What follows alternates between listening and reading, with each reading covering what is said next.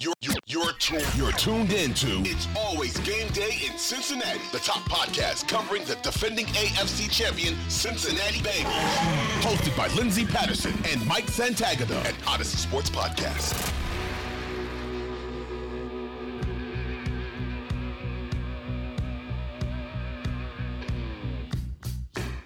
We are back on It's Always Game Day in Cincinnati. We are just hours, days away from the opener. I poured myself a nice hot chocolate, even though it's still really hot in Cincinnati. Mike Santagata, Lindsey Patterson, how you doing?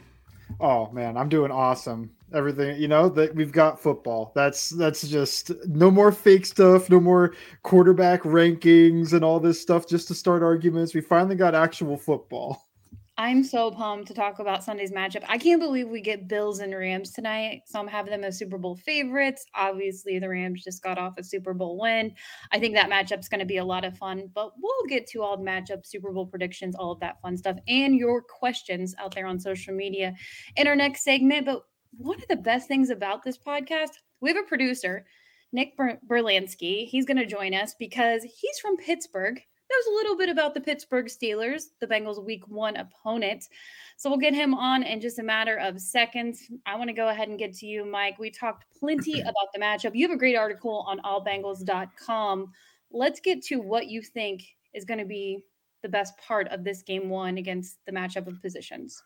So I think what I'm mostly looking for is, I think this is a key. How dominant is Trey Hendrickson against Dan Moore? Because last year, 12 pressures, 2 sacks, including a forced fumble. I mean, that's insane production. So if he could do 1 sack and like 5-6 pressures again, that just hampers so much of the Pittsburgh passing game, because you're already looking at Trubisky's probably not going to be playing at like an A+ level. So when you take away 5 or 6 of his pass attempts, then he really has to play better than he probably will be able to.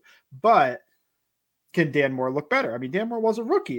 He was a rookie going against one of the best pass rushers. Maybe he's better this season. I don't know. So I think I'm watching that. I can't imagine Dan Moore gets the upper hand on Hendrickson, but can he slow him down to Hendrickson only having like a B game, like 3 pressures and maybe a sack or half a sack? So that's the first one I look at, is just how dominant can Trey Hendrickson be off the edge. And the Pittsburgh running game, I know they tried to quote unquote improve their offensive line, but they signed a bunch of guys I didn't like. So I don't expect much, but hey, if they prove me wrong, like James Daniels is what some Bengals fans thought he would be, and Mason Cole is moving guys in that interior, and I don't know, whoever else takes a step forward, they got some young guys and they're moving the Bengals defensive line. That's a trouble, because what they should want is for Trubisky to probably pass as much as he can and to control the run game so that they can't move the ball as well as they, just get Trubisky into 3rd and longs. I think that's what people want to do to the Bears back when he was a quarterback there. And that's really what you want to do to any quarterback that doesn't really. Hey, Mitch could prove me wrong, but the Steelers drafted a guy for a reason. I don't think he's one of the guys, even if he's a pretty solid quarterback, at least considering if he was a backup or something, he'd be one of the best backups. I just don't think he's one of the best starters. He's probably not really a good starter. I think when you hear about the Steelers team, the offense, the wide receivers, who do you think Eli Apple is going to be matched up with on Sunday? So this is interesting. I saw from my friend, because I live in the Pittsburgh area, that Deontay Johnson's really 50-50 for this game. It's not like he could have actually gone back into that game, that preseason game, like Tomlin said. There's actually concern about him playing. So I don't know if there'll be a better update tomorrow or it's going to be a real game time decision. Maybe he just plays and none of this matters, but that shoulder actually seems to be bothering him a little bit. So if he doesn't play, man, I can't imagine Pittsburgh playing that much 11 personnel, right? Because why would you bring onto the field like a Miles Boykin instead of just bringing in your fullback or Zach Gentry as an extra tight end? I don't know. Let's say Deontay plays, then I think that Eli Apple would mostly be matched up with George Pickens, although I am rooting for the Eli Apple Chase Claypool rivalry to begin again, because nobody's talking about it, but they had like 5 fights, not like full on fights throwing punches, but like taking each other to the ground stuff. I missed this. When did I miss this matchup, this fight? I posted a little thread of just like all these different plays. Like there's one, Eli Apple tries to jam Claypool and Claypool starts fighting back, and they just both end up on the ground as part of a fight. There was another play, Ben throws the ball deep to Claypool, Apple pushes him down on the play. There was a big hit that Eli Apple had on Claypool. I don't know. He seemed to really be getting under Claypool's skin, and I think they're both kind of a little bit similar personalities with they're both kind of irritants for the opposition. So when they went up against each other, it felt like these guys just don't really like each other. And I was kind of rooting for that to happen again, but it sounds like they want Claypool to be a power slot, big slot guy this season. But hey, maybe if Deontay is in limited time, maybe you do see that matchup again. But yeah, I mean, it's on the All 22, but I don't think the broadcast ever highlighted it because I think it was something that when I went back and watched, I was like, oh, these guys are going at it. I mean, I'll never forget the TJ Watt, Joe Burrow matchup one-on-one. That was a little crazy, but no, I totally missed this. I'm going to have to go back and watch and look it on your Twitter account, Bengals_Sands. All right, let's get our guy on, our producer, the guy behind the scenes who deserves a lot of credit. And Nick Berlanti's going to join us right now. Nick, Steelers, Bengals, you're familiar. You're in the Pittsburgh area. You know this team. What's going on? What's going to happen on Sunday? For me right now, the biggest thing that I'm going to look at is going to be what the Steelers defense can do against Joe Mixon. Because if you look at what Mixon was able to do against the Steelers in those 2 games last year, it was almost unfair. Now, it is a little bit different on up the middle of the Steelers defense. I know Mike has been banging the drum for Cam Hayward for the past couple of episodes, and it all due respect, that's where it should be. But the problem was the Steelers were still the worst defense against the run last year, and Mixon exposed that in those 2 games. So the 2 guys I want to look at is Myles Jack at the linebacker position and Tyson Alualu, who is now back for the Pittsburgh Steelers. Those guys are going to be integral. If they can clog up the middle a little bit better, slow down Mixon, I don't think they're going to stop him. But if they can slow him down and not allow 150 yards like they did in 1 game last year, maybe the Steelers can keep it a little bit closer. Yeah, the weather's going to be crazy. It could be raining. It could be storming. Obviously, that's going to be hard for any offense out there. I think the Bengals are going to try to establish the run game, but they obviously have wide receivers in T. Higgins, Tyler Boyd, Jamar Chase. What matchup are you looking at when you look at the Steelers secondary against those guys?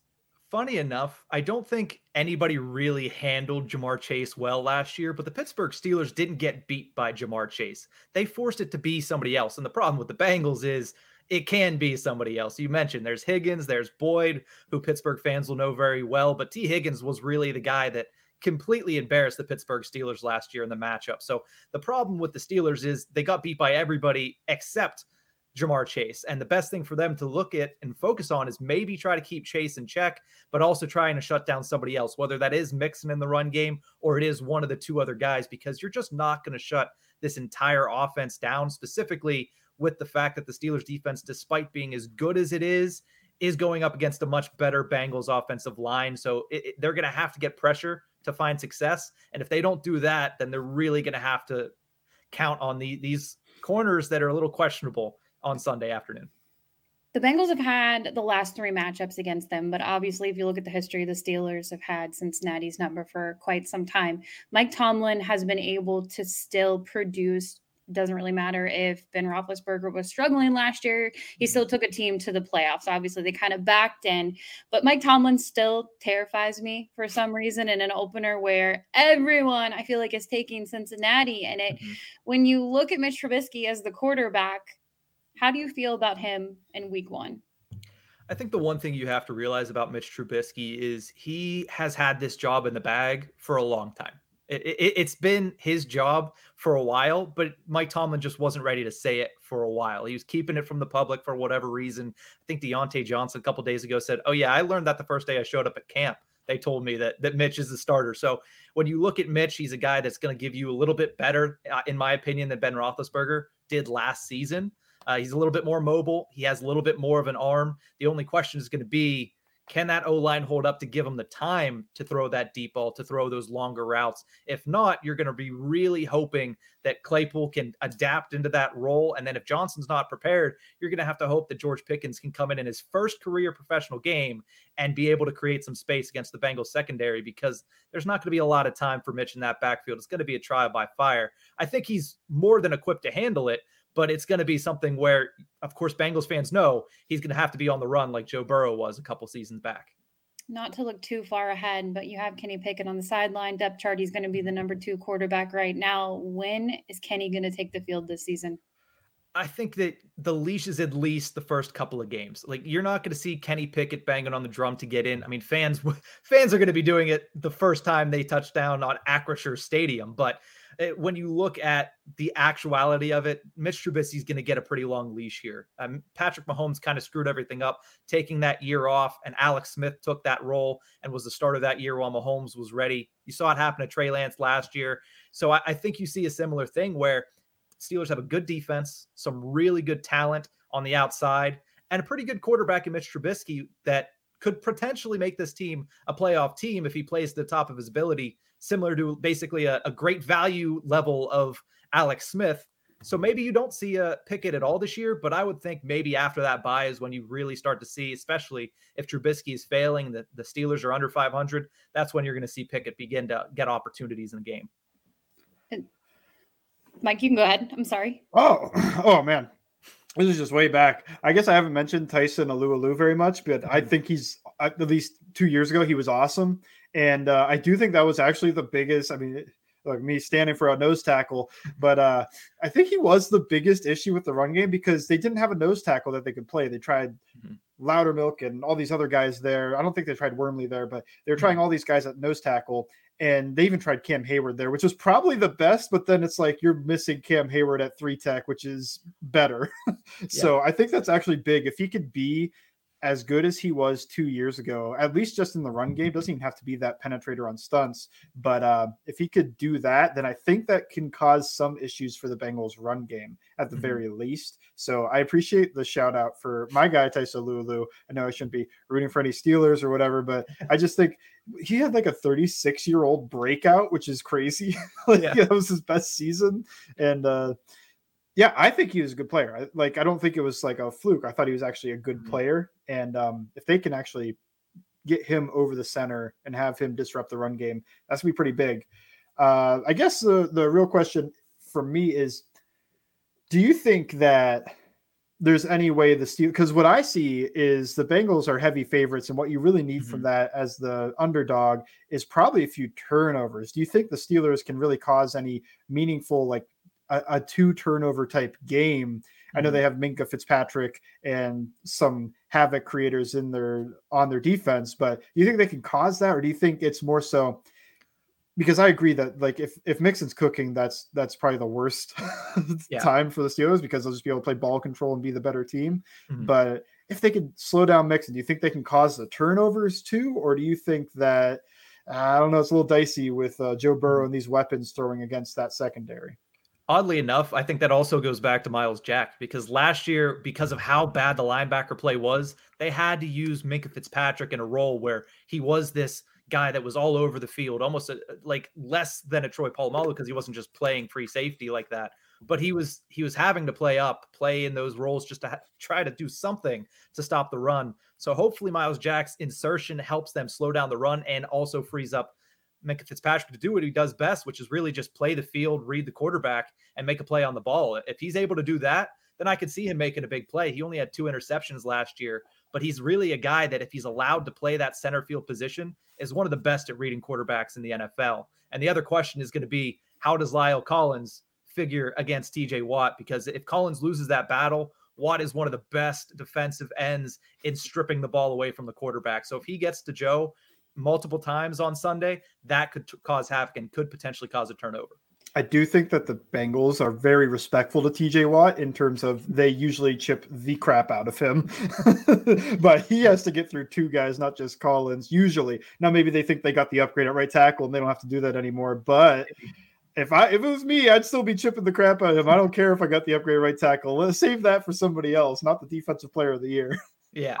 I think one thing that makes me a little nervous, you talk about why that defensive line against this offensive line. Yes, the Bengals upgraded their offensive line when it comes to free agents, but this is going to be the first real live action game. They're going a little more hardcore in practice this week, but it's practice. It's different. It's not the real deal. It wasn't preseason and it's not week one. So I do think, and Mike, you can add to this when it comes to being an offensive line guru too, it's going to take a couple reps. It could take a whole half. It could take a whole game for this offensive line to really gel together. They're more talented, but you also have a rookie at the left guard position playing in his first NFL game. So that's a little terrifying when you think about the Steelers defensive line going up against this team that's playing their O-line for the first time together. Especially the guys that are on that defensive line against him, because he's either getting Cam Hayward, who I've been banging drum about, he's might be the second best defensive tackle in the league, or he's getting our friend Larry Ogunjobi, who's can create some havoc himself. So I'm not excited for that particular matchup. I think that's something Pittsburgh has the advantage on, but we'll see. No. The one last thing I did want to say, I said I had a nice little stat, not something that Bengals fans are going to particularly like, but when it comes to divisional underdogs in week one of the season, since 2014, the stat I heard today, the divisional underdogs are 28, 9-2 against the spread. So with the spread being 6.5 points, I don't know if I'd take the Steelers to win it. We'll talk about that a little bit later, but that 6.5 plus 6.5 for the Steelers looks real appetizing. And to add to stats Bengals fans won't like, one of Minka Fitzpatrick's 2 interceptions last year was against Burrow. It was an end of a half thing, so I didn't think it was a detrimental one, but one of his picks was there. And 2 years ago, Miles Jack caught an interception against Joe Burrow by ripping the ball out of Drew Sample's hands. I don't know if people remember that against the Jags. Well, there's 2 things that terrify me. It's Mike Tomlin being the underdog and the 6.5. I don't like anything about the 6.5. I really do. I mean, can we just make that a little bit closer to game time? Because that's terrifying. But we'll get to that. Predictions, Super Bowl predictions. What's going to happen on Sunday, week 1? Nick Berlansky, he's going to join us all season because he knows his stuff. NFL fan, Pittsburgh guy. We play Pittsburgh twice, so we got to have him on more than once. And we'll get to all of that as we get back on. It's always game day in Cincinnati.